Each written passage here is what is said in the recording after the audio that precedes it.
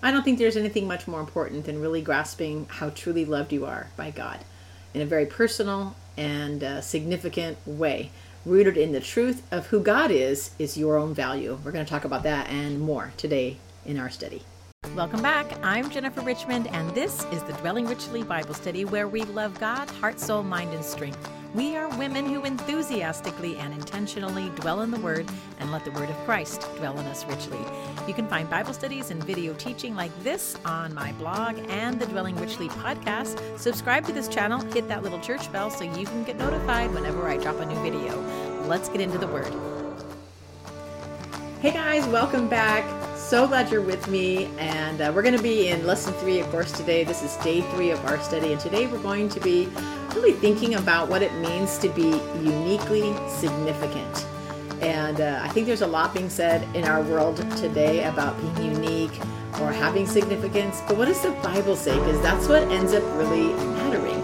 And then all of us, whoever you are in your life right now in terms of your role, whether you're a mom, a wife, a friend, an employer, an employee, a mix of any of those, when you really start to grasp what it means to be truly unique and truly significant in terms of what the Bible says, it actually does end up changing everything. So we're going to look at that today, and let's go ahead and open in prayer and ask God to bless our time together. I'm praying for you right now. Make sure you leave a comment. Let me know you've been here. Just a simple roll call, check in, say hi or whatever. Leave your thoughts and comments as we go through, because I actually read through those comments. I don't always get around to replying to each. I try my best. And I do pray for you by name, though, when I see your comment there. So let's go ahead and pray together right now. You pray for me. I'll be praying for you as well. Let's pray. Heavenly Father, we do come before you today, and we ask for wisdom and understanding. There's a lot of noise in this world telling us what to think, how to behave, who we are, and we really just want to hear from you. So bless our time together. Help us to connect and understand in your word together today. In Jesus' name, amen. All right, let's go ahead and dig in. Of course, our memory verse this week is from Psalm 139. It's from verses 23 and 24. Let's go ahead and say that together right now. And maybe you can even sing it with me as well. I taught you the song in our previous day's video. It goes like this. Search me, O God, and know my heart. Test me and know my anxious thoughts. See if there is any offensive way in me. And lead me in the way everlasting, in your everlasting way. And lead me in the way everlasting, in your everlasting way. All right, I told you also that is part of a song that I wrote for Psalm 139, and there's another segment of that, and I'll go ahead and teach it to you at the end of today's lesson so you can hear both parts as we learn through, and you'll learn even more of Psalm 139. But our scripture verse for this time is from Psalm 139, 23 and 24. Memorize it out of any version you care to. Mine is actually out of the previous version of the NIV. So it's slightly different than the current NIV, which was revised, I believe, back in 2011, maybe. But I memorized it originally out of the 1984 version of NIV. I know, a lot of information. That was free, no extra charge. All right, let's go ahead and read our passage today. Oh, don't forget, when you go to write it above, I give you some ways to kind of break up that routine of writing it out each day. And today I'm going to ask you to write it in all capital letters. All right, let's take a look at our opening passage today. We're going to be reading Genesis chapter 2, verses 4 through 7. And let me go ahead and get that. Make sure, is it called up? Yeah, there it is on your screen. And there, and then I've got Psalm 139 queued up and ready to go as well, because as we read through our Genesis passage, I want you to also be thinking about how does that make that connection to the truths that we read in Psalm 139. All right, so here's our Genesis passage, Genesis 2, 4 through 7. This is the account of the heavens and the earth when they were created, when the Lord God made the earth and heavens. Now no shrub of the field yet grown on the earth, and no plant of the field had yet sprouted, for the Lord God had not caused it to rain on the earth, and there was no man to cultivate the ground. Springs would well up from the earth and water the whole surface of the ground. The Lord God formed the man from the soil of the ground and breathed into his nostrils the breath of life. And the man became a living being.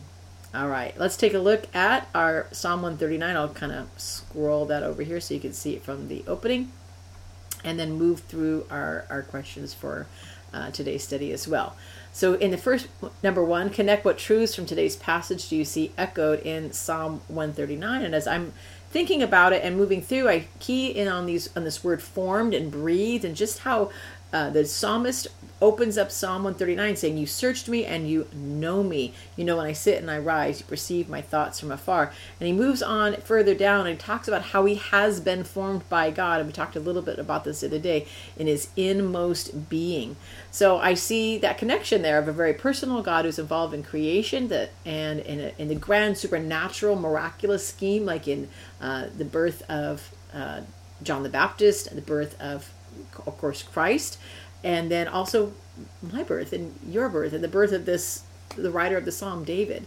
And then, of course, the amazing formation of the first man, Adam, and being given the breath of life by God. So we have a personal God who loves and knows us and is intimately involved in me as a human being. And then number two, read and compare Genesis 1:1 and 2:4. Now let's take a look at those different passages and think about how they're similar and how they're different. So in Genesis 1:1 we read, in the beginning God created the heavens and the earth. And then in Genesis 2:4 it says, similar, this is the account of the heavens and earth when they were created, when the Lord God made the earth and heaven. So we've got more detail. We're kind of, you can feel the author kind of moving in on the idea and getting ready to give us more depth of information. So similarities, it is, again, Genesis 1:1, in the beginning, God created the heavens and the earth. It's just like a statement. So similarities, God created the heavens and the earth. And then differences, in 2:4, we have, and get that up so you can see it a little better. We have when the Lord God made the earth and heavens, and he reverses that, and it's like in the past tense. So we have 1:1, in the beginning God did this, and now we have like almost a reflective look back on that. When this was created, when the Lord God made the heavens and the earth and the heavens, and kind of going back and forth on that, and you feel like he's kind of getting ready to move in on that, and that's exactly what he's doing, isn't it? Because we read that as we previewed the scripture yesterday. All right, let's go ahead and do our read and compare portion here. In the read and compare, we're going to take a look again at Genesis 2:4 in several versions, and note the word choice in the phrase, these are the blank of. So let's see, I've called that up in several translations for us. Let's go ahead and get over there and take a look at that. Click out of that. There we go. And I tried to make sure I called them up in the order that we were looking at. So the NET, NIV, and the New King James Version, which you can see on the screen here. So we have, this is the account of the heavens in the NET, New International. Again, this is the account. New King James, that's the NKJV. This is the history. And then here at the top, the ESV. I wonder if there's a way for me to slide that over so you can see it's kind of getting cut off. I'm going to go ahead and get rid of the NET and see if that helps a little bit. I don't want it to be cut off for you. I want you to be able to see all that. Here we go. The generations, the English Standard, and then the history in the New King James. And this, I have it called up here. And the English Standard, again, is generations. King James Version is generations as well. And then any other version you want. So I've called up the New American Standard and we have the word account. So we have generations, we have account, and we have history written down in the different translations, the way they translated that word. So number 4, understanding the Hebrew. The word translated account, generations, history, etc. is toledot. And I've written it there, sounded it out in English, and there it is for you in Hebrew as well. It occurs 11 more times in Genesis as an introduction alert. Some would say it's an actual conclusion, and some say it's an introduction alert. going forward at this point, we're going to call it an introduction and a kind of an alert to what's come. Some scholars think, like I said, that it's actually the conclusion of the previous section, and there's some debate on that, but for right now, we're going to go ahead and move forward as an introduction. So read the following and notice the difference in each of these toledot in comparison to the toledot of Genesis 2:4. So we have Genesis 2:4, the account of the heavens and the earth. Write that down. That's the event or person, well, in this case, event. And then let's go ahead and move through these other accounts and how they word things. So, scroll back. All right, Genesis 5:1. This is the record. Here we have in the New English translation, record. This is the record of the family line of Adam. So we have a person, family line of Adam. And then in verse 9 of chapter 6, this is the account of Noah. So write his name down there. And chapter 10, we have a table of nations. This is the account of Noah's sons. We have Shem, Ham, and Japheth. And then in 10:32, make sure I'm not going too far so you can see it. Families of Noah and his sons according to their genealogies by their nations, and from these nations over the earth and the flood. So the families of the sons of Noah. And then in 11:10, the genealogy of Shem. This is the account of Shem. Verse 27, this is the account of Terah. And verse 12 and 13, the sons of Ishmael. We have the account of Abraham's son Ishmael, and then the names of his sons. And then verse 19 of chapter 25, this is the account of Isaac, the son of Abraham. And then in 36:1, what follows is the account of Esau, also known as Edom. And then verse 9, the same thing, the account of Esau. He actually has 2 accounts listed there. We'll get to that much later in our study. And then finally, chapter 37, verse 2, this is the account of Jacob, and it begins with, you can see right there, Joseph. All right. Okay, let's take a look at number 5. We get to learn a little more Hebrew on this part of it. Number 5, this is a first. Underline Lord God in Genesis 2:4. And we're making note of the names by which God is known as we study through Genesis. I've mentioned that a few times, so hopefully you're kind of getting into that routine. And skim back through Genesis chapter 1, write the name of God from, and consider what each name or title, reveals about who God is. And not sure, think about the context, what God is doing, how God's engaging, and write your thoughts below each name right there. So here we go, Genesis 1:1 and 1:2. We have Elohim, and then we have Ruach Elohim. And just to go over this Hebrew call-out box here, we have Yahweh, the proper name of God of Israel, translated in all capital letters as L-O-R-D, Lord. The Hebrew letters are Yod, He, Vav, He. Yod, He, Vav, He. It's also referred to as the Tetragrammaton. All right, so we have Elohim, and we have Ruach Elohim, and we have God being revealed as the creator, and then the Ruach Elohim, the hovering power, the hovering God over his soon-to-be completed creation, right? And then we have in Genesis 2:4 through 7, this is the account of the heaven and the earth, and Yahweh Elohim, and in 2:5, Yahweh Elohim, and again in 2:7, Yahweh Elohim. All right. So write Yahweh in Hebrew, Yod, and then that He, and then the Vav, and then the He. And you got He, kind of a 2-for-1 there. And you'll get used to hearing that and using that letter as we go through. And then the Yod is super easy. It's like almost like an apostrophe up there. And so Yod, He, Vav, He. Yod, He, Vav, He. All right. And go ahead and try writing that in Hebrew as well. Right to left. Don't forget, right to left. All right, number 6. Remember and review and remember the context, people, place, and occasion that Moses wrote Genesis. So to whom was Genesis written? Genesis was written to the people of God. Of course, ultimately we get to read that, but originally it was written to the people of God. And where and when was the occasion of Genesis? And so this happened when it takes place after the Israelites are delivered from slavery out of Egypt and are making their way through the promised land. It takes place before they enter into the promised land, and when Moses writes it all down and starts to record this account. All right, number 7. What was not there when the Lord God formed man? What was not there when the Lord God formed man? Let's just go back ahead and take a look back at our passage. This is the account. And no shrub of the field and no plant of the field, and for the Lord had not caused it to rain. So what was not there when the Lord God formed man? No shrub, no plant, no rain, no man to cultivate.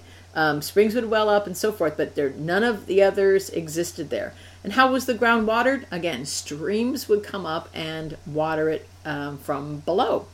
So interestingly, ordinary yet significantly different. How so?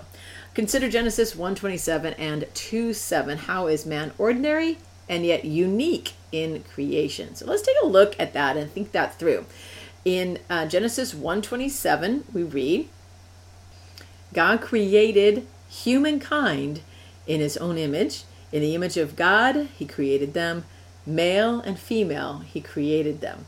So, in terms of ordinary, we're part of humankind and God, and we're creations of God, which is interesting to say that that's ordinary, but just in the grand scheme, because God created everything. But what's unique about this is that we're in his image. Nothing else is made in God's image. In terms of ordinary, of course, nothing that God makes is ordinary in that sense, but it is ordinary in the grand scheme of like God made, everything. And so what's unique about it, again, is the fact that we are in his image. But also take a look at chapter 2, verse 7. And get that up so we can, there you go. The Lord God formed the man from the soil of the ground and breathed into his nostrils the breath of life. Nothing else. Do we have God breathing into their nostrils the breath of life? So we have ordinary, and yet we have very unique. In God's image, God's likeness, and the breath of life being breathed into the man to become a living being. All right, what if? What if? How would it impact your life personally in the way you think about yourself, your relationship to others, your priorities, even your dreams for your future if Genesis 1:27 and 2:7 were not true? In other words, you weren't only ordinary. You were not unique. There is nothing special. You're just a product of the evolutionary process with no intervention from God and no special breath of life being brought to you. You're not made in God's image. None of that's true. No, it's just you're ordinary, and that's that. But you're not, Bible says. So how would it change if that? I think this is an important question for anybody who believes in evolution without God's involvement. If God's not involved, if everything is just here by accident and God doesn't breathe into us and make us unique from creation, then how are you any different than a dolphin, a chimpanzee, a flower, right? You're just another part of the evolutionary process that happened to be created. How does that impact the way you live with your other family members and have value with them? How does it impact the way you vote? How does that inform your priorities in terms of what you think is the most important thing to protect, right? So as you move through this study in Genesis, I want us to be circling back to not just like I'm reading Genesis and learning this great stuff about history, but I really want us to be thinking about how it changes the way we live, because it should have an impact on how you talk about yourself inside your own mind and to others. It should have an impact on how you engage with other people, how you think about them, and it should have an impact on how you live your life on a more practical level, being here in America, being able to vote, what priorities you make when you do vote. If what God said is true, that you are significant and unique and not just ordinary, not just a random chance of evolutionary process outside of God's hand being involved, and it should make a big difference, and it should inform how we live our life. All right. So I hope that's helpful for you. I hope it gives you something to think about. And I look forward to being back here again with you as we move into this next section. For now, remember, as always, that you are loved and prayed for. And I look forward to being back here again with you real soon. Bye-bye.